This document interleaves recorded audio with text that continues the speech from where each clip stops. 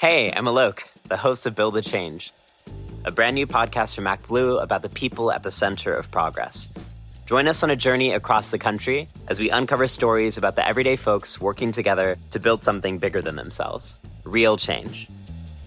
You'll hear from students in Appalachia advocating for LGBTQ-friendly books in their communities, healthcare workers providing telehealth abortions across the country, immigrant farm workers fighting for their safety in the blazing sun, and candidates in states with razor-thin margins. Listen to Build the Change now, wherever you get your podcasts.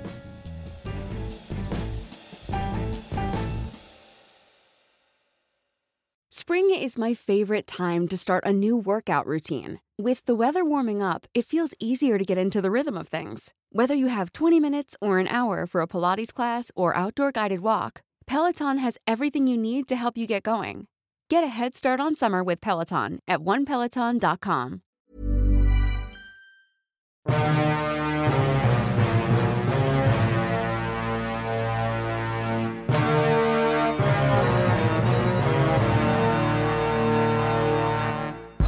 Welcome to Democracy-ish. I'm Touré. And I'm Danielle Moody. And it's been a hell of a week since I last saw you, Danielle. The world is on fire. So yeah, things have changed a little bit. Not just Rona. Not the entire world is on fire. I mean, I think today we're going to focus on the protests because they are global, they are ongoing, they are passionate. Mm-hmm. I have been in the streets marching around in Brooklyn 5 straight days. It's like every afternoon, early evening, I'm running over to the Barclays Center in downtown Brooklyn. Folks are, speechifying there. We either march up Flatbush Avenue and shut that down, or for folks who know Brooklyn, Livingston Street or Atlantic Avenue, Adams Street going on to the Brooklyn Bridge. I've marched over the Brooklyn Bridge, and I've gotten this amazing, cathartic, exhilarating feeling like being with thousands of like-minded, angry people dreaming of a better future. I have not had moments. I had one moment that was frightening. I had one moment Sunday night that was frightening. Beyond that, it's been very peaceful, and I've been like, should I be bringing my kids to this? There was one moment Sunday night that was very frightening where I saw the police go into riot mode, and I left just as it started to happen because I kind of saw it coming. Yeah. But the police attacked unnecessarily and unprovoked, but for 4 water bottles, plastic water bottles being thrown at them. And what time of day was this, Touré? Just so people can get a sense of, was this at night, like we are seeing on the news? Was it during the day when we are seeing largely peaceful protests transpire? What time of day is this happening? 11 p.m. Okay. 4 plastic water bottles came out of the crowd, hit police officers, and they flipped a switch just 15 minutes after kneeling with protest leaders and holding hands with protest leaders, which is why I'm like, fuck kneeling with cops. We should not be kneeling with cops. We should not be asked to kneel with cops. Leaders who tell you to kneel with cops should not be trusted. Stop chanting at the cops. Take a knee, especially in a moment when we are here protesting a situation where a police officer killed a man with his knee. I don't want to hear anything about police taking a knee, but it's a completely empty, meaningless gesture that gets down to we need to have better interpersonal relationships with police when there are clear tactical things that we need from our police. We need to ban chokeholds. We need them to de-escalate situations. We need them to have a better use of force continuum, right? We need them to exhaust all alternatives before they start shooting. We need a duty to intervene from other police officers when they see criminal behavior happening and over-aggressiveness happening.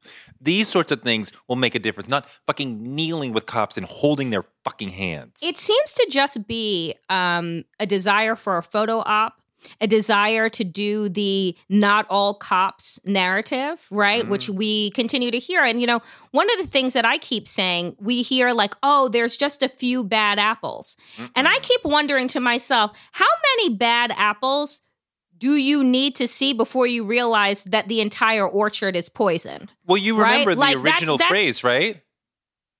A couple of bad apples will spoil the bunch. Exactly. Yes, but we've moved beyond the bunch to the entire fucking orchard, and it's like, how many more times do we need to have this conversation about not all cops, not all white people, before we realize that it is a systemic problem? It is a bigger problem than just a former officer Chauvin and the 3 that turned their backs. It's a bigger problem, than that. It is about the police departments across this country and the fact that we don't have any real vetting. The fact that there isn't an emotional test that you take to figure out, are you a white supremacist? Are you not? Do you understand the awesome responsibility that you have to protect and serve all people, even those that do not look like you, do not speak like you, do not pray like you? So all of the calls that are being made and all of the things that you just listed out, the demands that are being asked, it doesn't seem like a huge lift, and yet here we are. No, and it's not even a left-right sort of thing, I would think. I think this is pretty straightforward. I spoke to a criminologist who studies policing the other day, and he said that the FBI has let police know that there is a fear of white supremacists infiltrating police departments. But American policing has a dearth of officers. They don't have enough officers to do the job as they think they should. There are too few police officers in their opinion. So when people who say fucked up things on Facebook show up, they're kind of like, well, we kind of need more people. But it's not an emotional thing. We need to have a better contract of behavior with police. I don't care if you love me. I want it to be against the law for you to choke me. And then most of the time, they won't choke me. And if they do, they will go to jail. And I need special prosecutors who will say, we will prosecute police officers to who the break fullest. the law. They need to say that not only will they prosecute them, they will prosecute them to the fullest extent of the law. One of the things that people have been saying to me on social media is that they believe that cops should be held to a higher standard than regular people, than regular civilians, right? If George Floyd, right, had gotten into a confrontation with just a regular person, right? That person would have been arrested on the spot, right? Yeah. Right? Because it would have been a regular person. So why is it that a cop that has received training, that is in the possession of a lethal weapon, is not held to a higher standard of conduct than a regular civilian on the street? I mean, the anger is palpable, it's tangible, it's in lots of people, black, white, Asian, brown. I am proud to march in the streets with people of all sorts. There's lots and lots of white people out there. I'm happy to see that. Holding Black Lives Matter signs, chanting that. Happy to see that. I encourage people to go out and protest. It is mostly safe. It will make you feel better. It definitely makes me feel better. But yeah, in New York, which I know most specifically about, there are dangerous moments within policing. Last night, a group of about 500 people got onto the Manhattan Bridge when officers did not want them to. And there was a 2-hour standoff in which officers barricaded them at either side of the bridge so they could not get off the bridge for 2 hours. They were kneeling and holding their hands up and chanting, "Hands up, don't shoot." And people who were there told me they were truly scared that police were going to just start opening fire, run in and start, rubber bullets, real bullets, run in with their batons and start beating them. They had no idea what was coming. AOC saw this on Twitter and she came down. It said, she said, "This is very dangerous. I'm going to come down." serious moments of real danger have happened to people. And a member of our democracy-ish family, Andrew, who was our producer for a long time, still works with you as a producer. Yep. Was at a protest in Union Square and had an extraordinary moment. And I want to bring Andrew in to talk about what happened to him. Andrew, are you there? Oh, hi, can you hear me? Yes. Yeah. So what happened to you in Union Square? Was it Sunday night? Yeah, so it was on Sunday night, and actually I was with a group, a large group demonstration that started near the Barclays Center. And kind of like I heard you talking about, Teray, the demonstration was moving. We moved over the Brooklyn Bridge, and we got into Manhattan, and we were going up through, I guess, like the Soho area. And actually, I was witness to some of the more, I guess you could say, radical actions. I saw windows smashed in and things of that nature. Actually had to run away a few times because we heard things getting smashed and didn't know what was happening. So there were like false alarms where we were just trying to be safe and running away. Finally, we got to a point right by the Strand bookstore, the famous Strand bookstore in downtown Manhattan, at about 11th or 12th Street. And there was essentially protesters had set up barricades against the riot cops because I guess the thought was that they were going to start coming at people for being in the street. So the police had a blockade, and then the protesters had set up a barricade. And a friend of mine and myself actually positioned we're both white, so we positioned ourselves towards the front, and a bunch of people were kneeling. So we're actually kneeling behind the barricades. So we were kneeling. A bunch of rows of people behind us were kneeling. The NYPD was blaring a announcement about the demonstration having turned violent, and every time they played it, we started screaming about us being peaceful. And we continued our stance. And actually, just as I don't want to make assumptions, but he was wearing a suit and he had a bullhorn. So my assumption was that he was a Black community leader, or had some kind of position.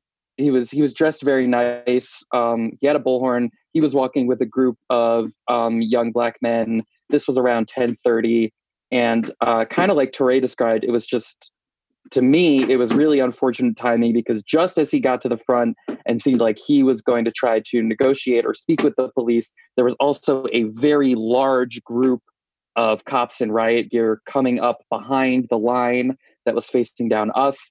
And then somebody from the crowd threw something, I think a water bottle, and it was just like all hell broke loose. My friend and I turned like immediately to run away.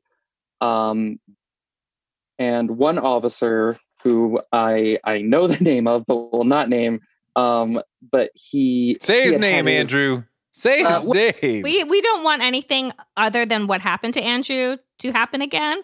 So do not, Andrew. Continue.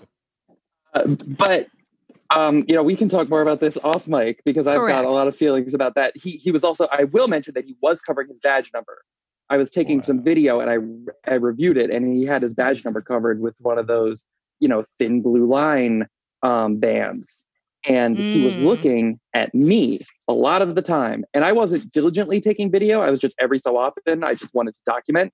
So it wasn't like you can't aggressively take video, but it's not like I was, aggressively taking video of them or anything. But he had his eye on me. I noticed that. I clocked it. And as I'm running, I feel a baton on my back. Well, I feel something, hold on, down. Wait. You see him watching you. But you're on while your we're knee. Kneeling. Yes. You're kneeling. And then what happened? So after there was that standoff, I don't know for about how long, but we were kneeling for a little while. And I kept clocking him, staring at me. I actually stared back at him a few times just because I could really feel it.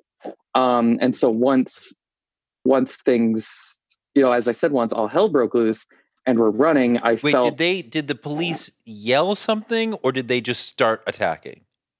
No, there was no that's it. There was no, they weren't saying anything. They had that automated NYPD announcement that I was talking about, but it was like they just started advancing. We had those with any provocation. From what I can tell, the only provocation they received was some thrown object, which appeared to be an empty water bottle. Wow. And they had already had batons ready. Some of them were like holding them with both hands, like bow-legged, like in a stance that to me read like ready to strike. I've got video of it. Some of them seemed all too ready to start coming. And so I've got my arm around my friend and we're both running, and I feel blows coming on my back, and I crane my head to look, and there he is with his baton. And when I see him, and this isn't new to me in my interaction from the police, it seems like the last thing they want is recognition, because as soon as I see him, he hits me again. I fall. I'm hit to the ground, not pulled, but I'm hit with such force that I fall to the ground. And then a number of police surround me, including two white. Yes. So you're on the ground, yes. Andrew. Not moving. I'm like ready not to moving, and a number of so several police are now surrounding you. You're separated from the group, or are there other people and other cops that you can see while you're on the ground being surrounded as well? I couldn't really see anything because at first my friend had actually dragged on with me, and I was trying to like get her to get away, and she actually did get away. She was trying to help me, and I told her to go. I was actually bracing myself to get hit more, but I yelled, "They're beating me," like almost preemptively. Like I might have got hit one more time in the back when I was on the ground, but I yelled, "They're beating me," and I did not get hit anymore after that. But I know for a fact that there were two white shirt officers, which is like a higher ranking. Like they're the ones out there actually giving the orders. Right. So I don't know what happened to the guy with the baton who hit me, but from what I was told by my arresting officer, who was not the one who was beating me with the baton and actually was not really on the scene at all, basically one of the white shirts literally grabbed him, pulled him over, and was like, "Book this one." I didn't hear this, but I heard this from a cop.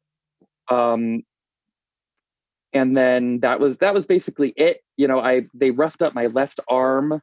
They pulled that behind me really roughly as they zip tied me.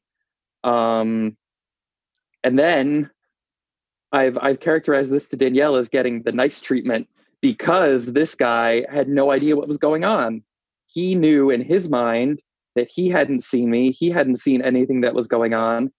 And as the people who were arrested with me in the van eventually discussed, they all looked very young. They seemed to be inexperienced. A lot of them didn't know what they were doing. They weren't really familiar with the procedure, with the process. So these are not to the point that you're making, these are not seasoned protesters who know the drill. They know what to do. They know the phone. They know the phone numbers to call. They know the lockup procedure. Right. It was. I mean, I don't want to be glib, but like you could say it was amateur hour. Got it. Got it. And then from there, I waited in line at one police plaza with. They had zip tied me very tight, which in the van that started to get to my circulation. And when I got out, all the people in the van were like, "Let him out first. His ties are on too tight." They let 3 or 4 people off before me. And then I stood in line for, didn't really have a sense of time, but I'll say about half an hour to an hour, saying repeatedly that they were on too tight, before finally they got around to having the will to unclip them, like cut them off, cut the zip ties off of me and get me in cuffs. Andrew, do you know, and this is just like a horrendous ordeal, and I so appreciate you sharing with the Democracy-ish audience. Do you know what are the charges against you? Oh, right. So after having my knee and face visibly banged up and my shoulder's incredibly sore. Neither dislocated. They had very good medics right outside One Police Plaza. Volunteer medics, obviously, not anyone actually formal. But the charges, from what I understand, were refusal to disperse, and then failure to follow a lawful order, I believe, is the second one. I got two summonses. Okay. Despite the officer who was technically my arresting officer saying in my earshot to a sergeant that he had not seen me in the street. All right. Andrew, thank you so much. Yes. It's such an extraordinary story. I'm so sorry that happened to you. Another example of what we have seen, what I have seen, what you have experienced, what we have seen on video, officers behaving aggressively toward peaceful, nonviolent, unarmed citizens who are exercising their First Amendment rights, and officers proving that protesters are right to protest against American policing right now. I want to bring in. Thing. Go ahead, Andrew. Sorry. Just one more thing I want to say. I mentioned this already. I just want to put the reminder out there. I am white, and that is the treatment I got. And I feel like I got treated relatively nice. So I just want that, to sink in. Yeah. Thank you for that, Andrew. And thank you for coming on and sharing your story. We appreciate it. Yeah. Stay well.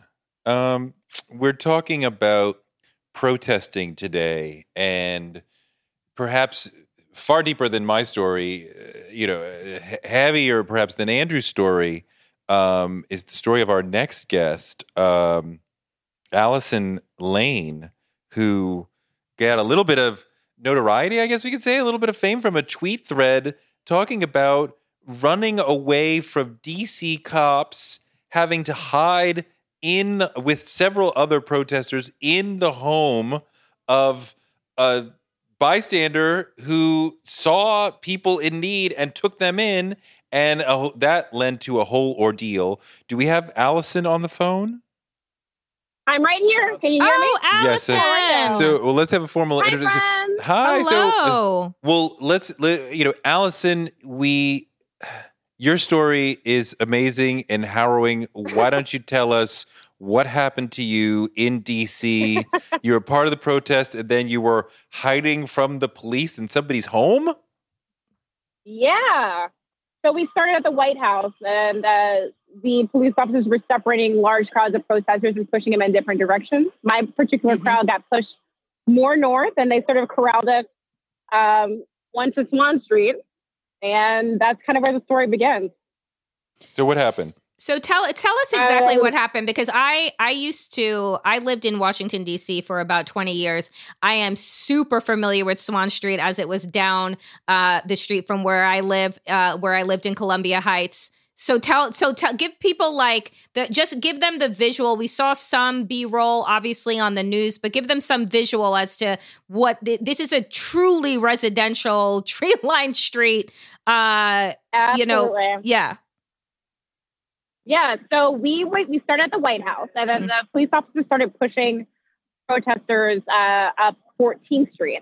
Pretty deliberate, just forming lines. To move people up 14th Street. This is after the photo op that we had no idea what was going on. We just saw police officers on horses pushing away protesters. We saw smoke. Some of us thought it was fireworks. Some of us didn't know that it was flashbangs and pepper spray that was being pushed into the crowd. And I honestly had no idea that the president was out there until 7 o'clock the next morning, after I'd already been locked in somebody's house for hours. So it was very confusing. So we're being pushed away from the White House. We get pushed up north, up on 14th Street, towards Columbia Heights, actually. Yep. Right in between, I don't know if you're familiar with Belmont Street. Yep. That's right about when the police stopped us the first time. They stop us, they break up this big crowd of people, and they just start throwing flashbangs and pepper spraying just into the crowd for like 5 minutes, and then they left. So but had the crowd at that point, you all are now several blocks away from Lafayette Park, where we saw the video of the cops on horseback, where we saw the military behind the gates. So what if any provocation was there that required them to be throwing these elements into the crowd? Honestly, nothing. And people started throwing water bottles after they started pepper spraying us. So it's kind of like, what was the purpose? We were peacefully marching down the street. We had the supportive neighbors. People were leaning out the window, playing music for us and cheering us on. It was pretty peaceful until they stopped and they just started throwing, pepper spray and flashbangs at us. So they stopped us at the street. I think they were trying to keep us. I think there was a group that had just gone ahead of us that was already in Columbia Heights. So they started pushing us back down south, and we ended up going south towards down 15th Street. Because we couldn't go any further west because there's a police station over there, and they had that street sort of blocked off. We had to go down 15th Street. Once we get to F Street, they stopped us. There was a line of police officers on bikes, and they stopped us. Mm-hmm. Then more police officers showed up, and they started pushing us back to Swan Street. Once we got to Swan Street, they started boxing us into Swan Street, kind of like, curving us into Swan Street. So we're there and we're peacefully, raising our fists, Black Lives Matter, hands up, don't shoot, all of that. I'd say for about 30 minutes. Then all of a sudden we hear move, and then they start pushing and pepper spraying. Just pushing, just no warning, just pushing pepper spray. They had started they lined up. And then all I hear is go, because I start people running. You try not to turn your back from the cop, but then also you're getting pepper sprayed. So what are you going to do? Right. We started hearing go, go, go. And I just saw, after somebody kind of pulled me up from being pushed from the cops, I just see people running into this house. And was it multiple houses, or was it just the house that you were in? And if you could tell us, had he had his door open? Was he on the front steps? How do you go from? How do you know to go into his house? How do you know to go into his house? So you're kind of just running everywhere. I think I just got lucky going into his house. There were people outside that were taking pictures and, watching and protesting from their homes. I know they did not expect to see people, in this residential area protesting. I know that because we also didn't plan on being there, Right. We just planned on going on 14th Street. So Raul, he says that he was on the front porch anyway, just watching. Now, I know that a couple other people invited people in their homes, but I don't know why his house in particular was the one where they were just, people were pouring in. I don't know how that happened, but it happened. I mean, I think that, from the outside looking in, right? It's remarkable, right? Because it's a remarkable scene for us as Americans to even see happening, not inside of a history book from the 1960s uprisings of that period, but this just sounds like, Germany 1930s with Jews fleeing and people opening their homes and letting them in. I mean, the idea... Underground Railroad. It's the Underground Railroad. What, but that's what I was going to say. That's what we were calling it in the house. We were like, this is kind of like the Underground Railroad. He's Harriet Tubmaning us. We're out here just getting safe. Because there was nothing really else to compare it to. No, you're the Harriet Tubman who's running. He's the homeowner who's sheltering you. Yeah. So you. They call me Anne Frank online. So I wish you wouldn't. But so let's not do that. So you ran into his house, and how many people were in his house together? Raphael. What's his name again? That's two questions. His name is Raul Dubé. Raul. Okay. Mm-hmm. He's amazing.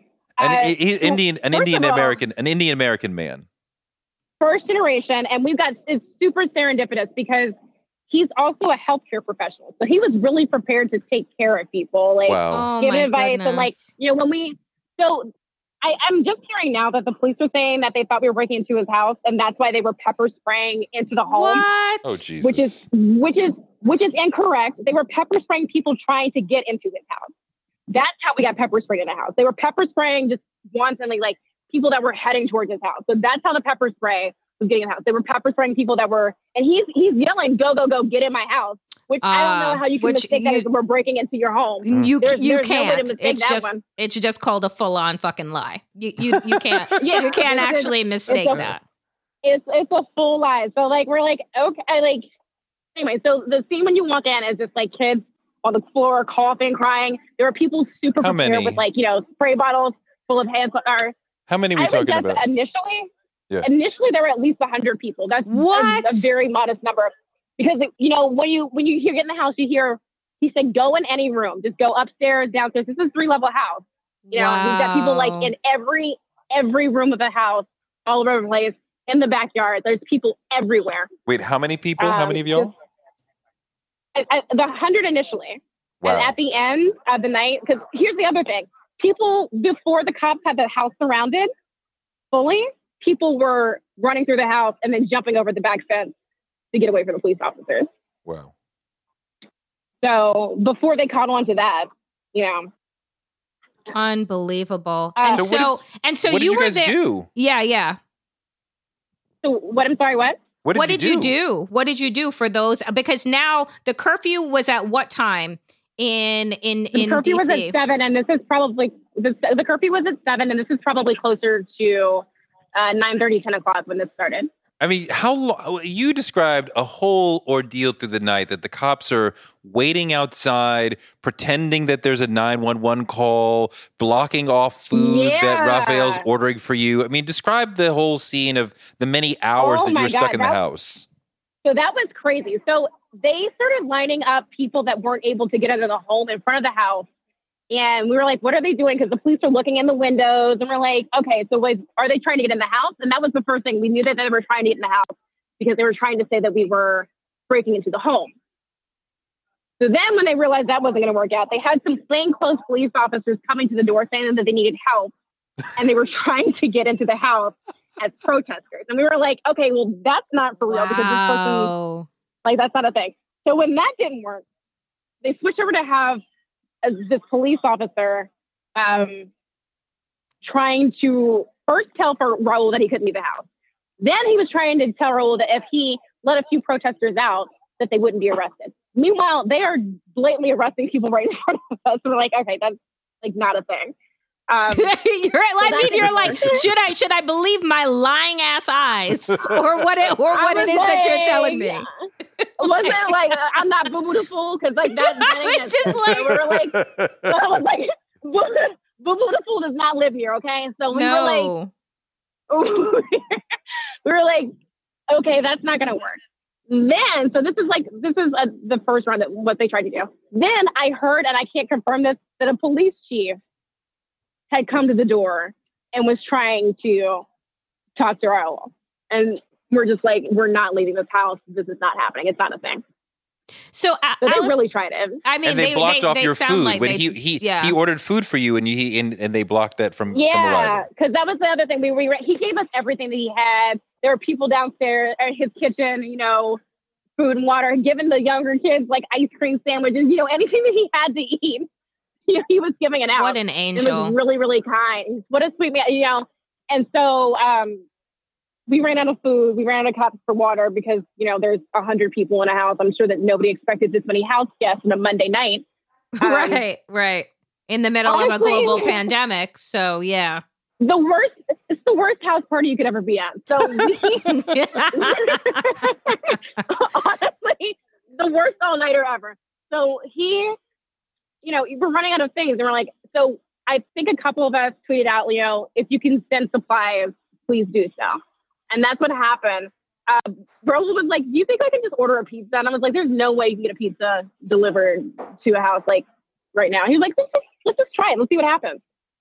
Now, at the same time, somebody else had called a lawyer to see what we could do for our legal advice and like what our rights were in this situation. Like, is it lawful for us to be arrested after, we leave the home? Like, we're just trying to figure out like, what can we do next? That lawyer that was sent to the house ended up being the taxi for the pizza because they wouldn't let the delivery driver come down Swan Street or down the back alley. And they weren't letting the lawyer into the home. So the lawyer and the pizza delivery driver were in the back alley. The lawyer had picked up the pizza, brought it to the back of the house, and passed the pizza over the fence to the protesters. Wow. The rest of us in the house. So it was kind of ridiculous. And then like when they realized like more people started sending pizzas, then they started just like sending pizzas down the alley. So also thank you everybody who sent us food, because that was really helpful. We got a lot of food sent to us from a lot of different people all over the place. And you helped out a lot of hungry kids. Even somebody who's running for office, Rashad Bhuta, he lives down the street from Raul, and he came down, he brought vegan snacks and food and support. He brought us masks and like first aid. So we were, as the night went on, it never really felt like we were alone or that we weren't supported. I mean, that's one for what seems like the worst night of a lot of people's lives at this particular juncture. To know that a home was open to you for shelter, that food and first aid was available. And we all need to remember that like we're in a global pandemic where we're not supposed to be in close contact with people outside of our home. So the idea that there are 100 people inside of a house in the midst of the COVID crisis is crazy. But like we're being forced into doing what we have to do in order to get justice on so many different fronts. Yeah. Yeah. See, that was the other, like I've been self-isolating since March. I haven't seen anybody. So after we got locked in the house, I was like, well, would you look at that? Spend 3 months at home to get COVID, stuck in a house with a bunch of strangers. Ain't that a joke? Because I don't like, it's a thing like where you can't not protest. Can't not be visible. I'm able-bodied. I'm very fortunate to still have health insurance. I don't know what the situation for a lot of those kids were there, though. You know, medical racism exists. Like, what's going to happen if they get sick? You know, I can't speak for them, but I can speak for myself. I know what I'm able to do and what I'm able to contribute, but I can't really. It was just like you kind of have to do what you can. So Raul really showed up, and it's also like a really good test of faith too, because you never know what we were coming into this house. Like, there's a lot of deception and whatnot going on. Not everybody is a good person. It was very serendipitous that we ended up in that house with that group of people that were able to kind of like handle that chaos very well and low-key organized. Because even at some point that night, we realized, okay, we didn't know when the cops were going to leave, if they were going to leave at all. They kept lying to us and saying that the police were off of the streets, and they had buses and paddy wagons waiting for us on either side of Swan Street if we left the house. So three points, because I know. Knowing is mostly Black people, I assume, right, that are in this group, right? I know Black y'all, and brown people. I know y'all found some joy in this and started singing some songs. So I want to know what y'all sang and how that went. And I want to know. Torre wants to know what kind of freedom songs you were out there singing. Exactly, and how long were you in his house in total, and how did this come to an end that you're finally able to leave? All right. So probably around 30 minutes in, after things were starting to sort of settle, like I went downstairs. Somebody was like, yo, this is like the revolution. Let's sing some Kirk Franklin. So we started singing Kirk Franklin Revolution. I love it. Nice. It was the darkest, blackest moment. It was beautiful. Then, I'm sorry, I don't know. We were there for a long time. So probably around like 1 or 2 o'clock in the morning, we realized the cops were leaving. So we were like, okay, so somebody said maybe we should get escorts to make sure that we're able to get out of the house just in case whatever, or also make sure that there are people to witness what's happening since we're talking about it inside. So we tweeted out, like, if you can escort us. The freedom fighters of DC were super helpful and helping us organize not only within ourselves in the home, but like with their network of getting cars and people to stand on the street. We had people waiting with snacks. Some of his neighbors were sitting like breakfast over to us at like 3 o'clock in the morning. Wow. Get us ready because, we didn't sleep. So we're just like kind of like running on adrenaline. People had snacks ready for us, So getting out of the house was one thing. The cops, like I said, did not leave until like 5 a.m. The curfew ends at 6. We didn't leave the house, so we didn't know if they were on any other streets. So we had a couple people come in first and they circled the neighborhood to see where the police were and kind of like watch. Because, you don't want to like get out of the house and then only be stopped a block away for something stupid, you know?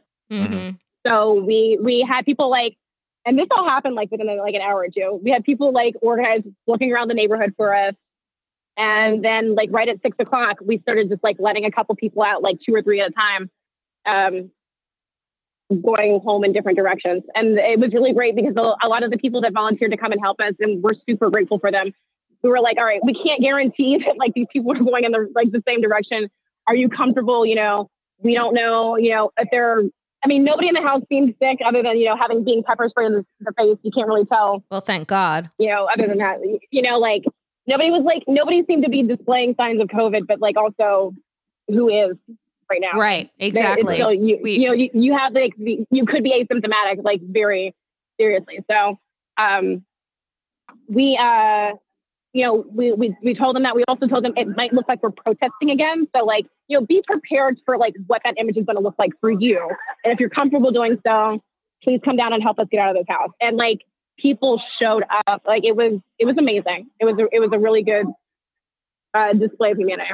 Well, Allison, I will tell you that like it, you know, I read your thread as if I was reading, you know, someone's diary. What you experienced was so powerful, but also just the resilience of the people, the community of DC that I remember, not the bullshit that Trump has brought in, but the things that I remember were on display that day and have been on display since in DC.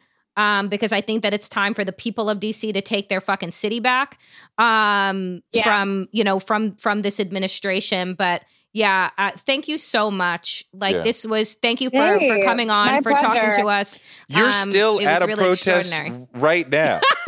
She is. Actually, I'm can't get enough. With a lot of the donations that were sent to me, I have organized with a lot of my coworkers that are furloughed, and we are out here. We're giving out snacks and food to protesters. We're about a block away from Trump Hotel right now. I shouldn't have even said that asshole's name, but we're next to that hotel in Freedom Plaza. You know, giving away snacks and we have first aid kits set up if anybody wants to stop by and get them. But yeah, like you guys were saying, like I really just wanted to make sure that the proper narrative was shown. Like I said, there's a bunch of Black and brown kids in there, and there's nothing more detrimental than them, you know, getting the narrative that they're being delinquents when they're not. I mean, I don't really have. I've been loud and wrong on Twitter for like 12 years. I mean, I'm just trying to like do my best with what I have, you know. And you know, and I guess like every little bit counts. Yeah. Well, thank you for the way that you use Twitter. Thank you for your story. It's an extraordinary story. It's an extraordinary part of this moment. Thank you so much. Thank you so much, Allison. And continue to stay safe out there. Thank you so much. No doubt. All right. Bye. Bye.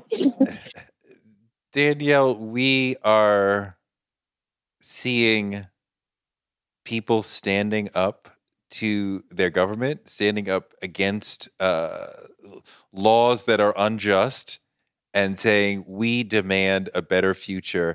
And the police are like, shut the fuck up. We don't want to hear it. Yeah, basically.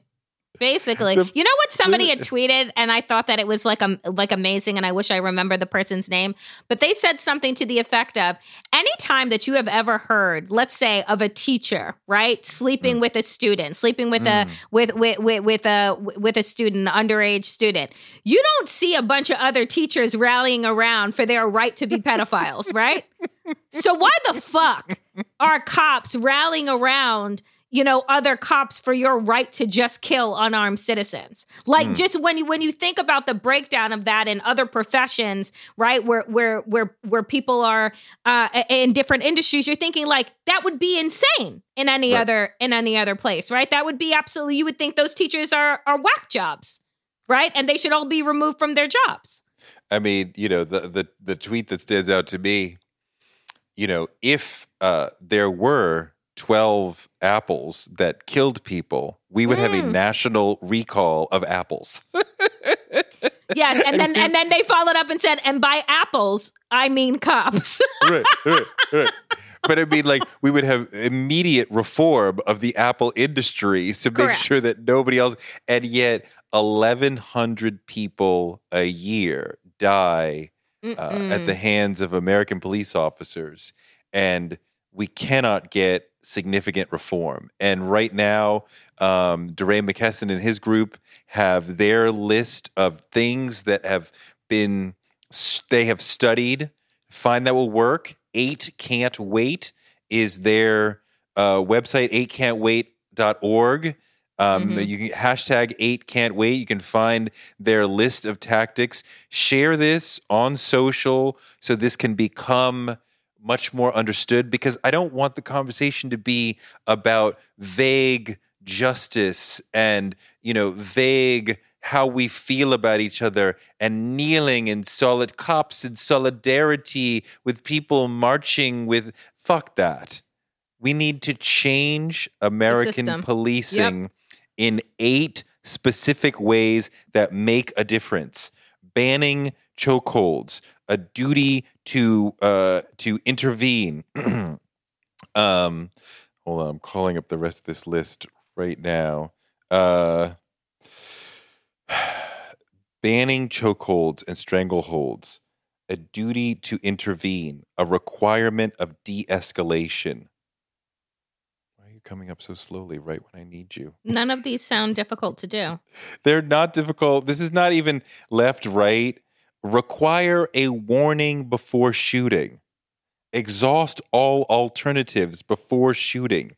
I would like the exhaust all alternatives before shooting to even come before because what they do is like, we're opening fire as they're shooting. So It's like, how about, I don't know, Dylan Roof seemed to have gotten a burger on his way to jail after he killed 9 black people. So I'm pretty sure they know how to not shoot you. Ban shooting at moving vehicles. Establish a use of force continuum. Require that all force be reported. When these 8 things are employed in a police department's contract, the use of deadly force goes down 70%. Yeah. 70%. These are incredibly important. I mean, like, when we talk about exhaust all alternatives before shooting, that is incredibly important. And one of those alternatives is retreating, because the American officers seem to be intent on establishing their superiority. And quite often you can solve the problem by retreating.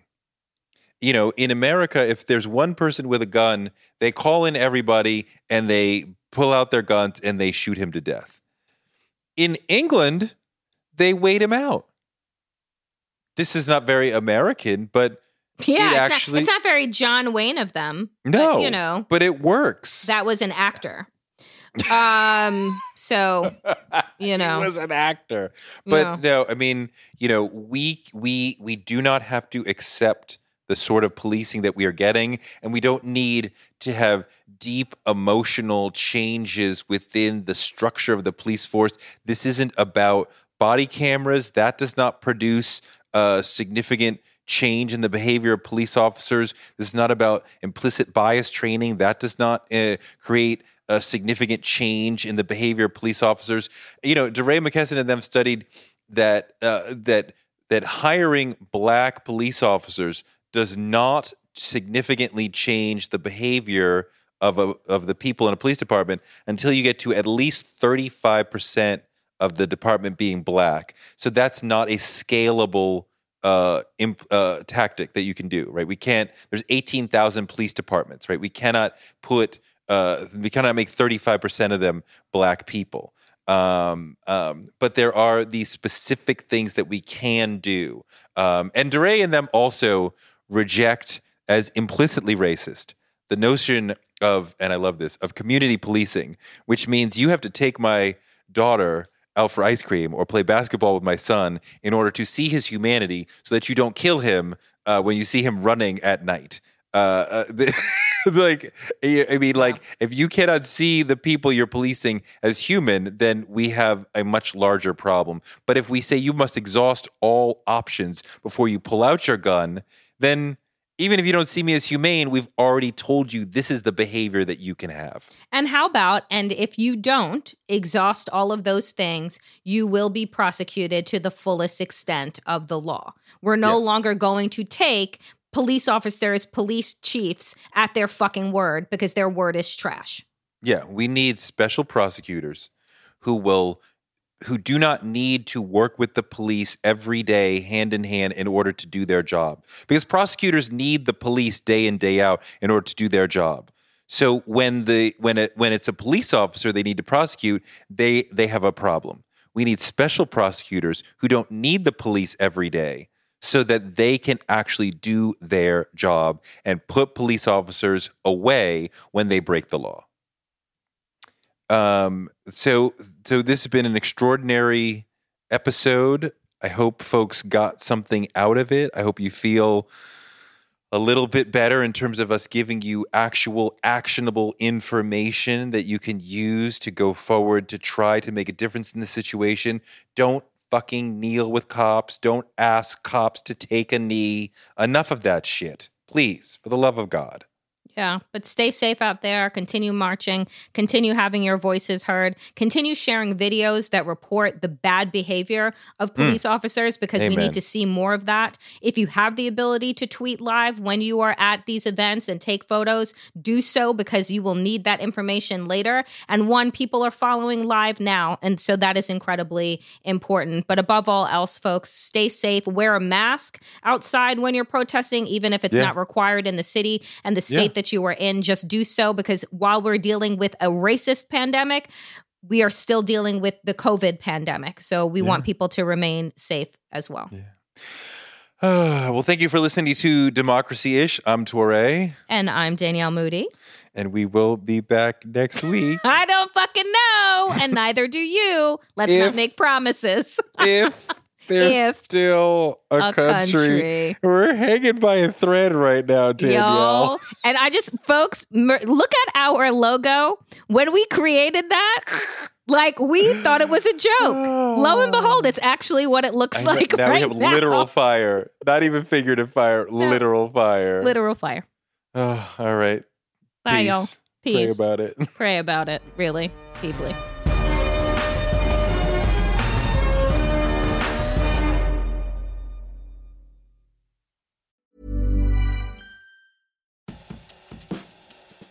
Hey, I'm Alok, the host of Build the Change, a brand new podcast from MacBlue about the people at the center of progress.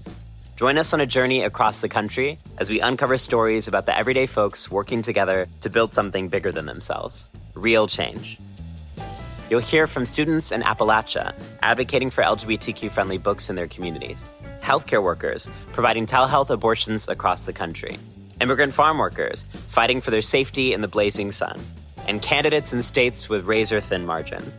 Listen to Build the Change now, wherever you get your podcasts.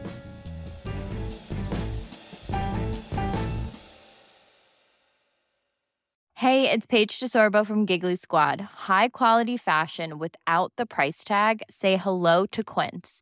I'm snagging high-end essentials like cozy cashmere sweaters, sleek leather jackets, fine jewelry, and so much more. With Quince being 50 to 80% less than similar brands. And they partner with factories that prioritize safe, ethical, and responsible manufacturing. I love that. Luxury quality within reach. Go to quince.com/style to get free shipping and 365-day returns on your next order. Quince.com/style.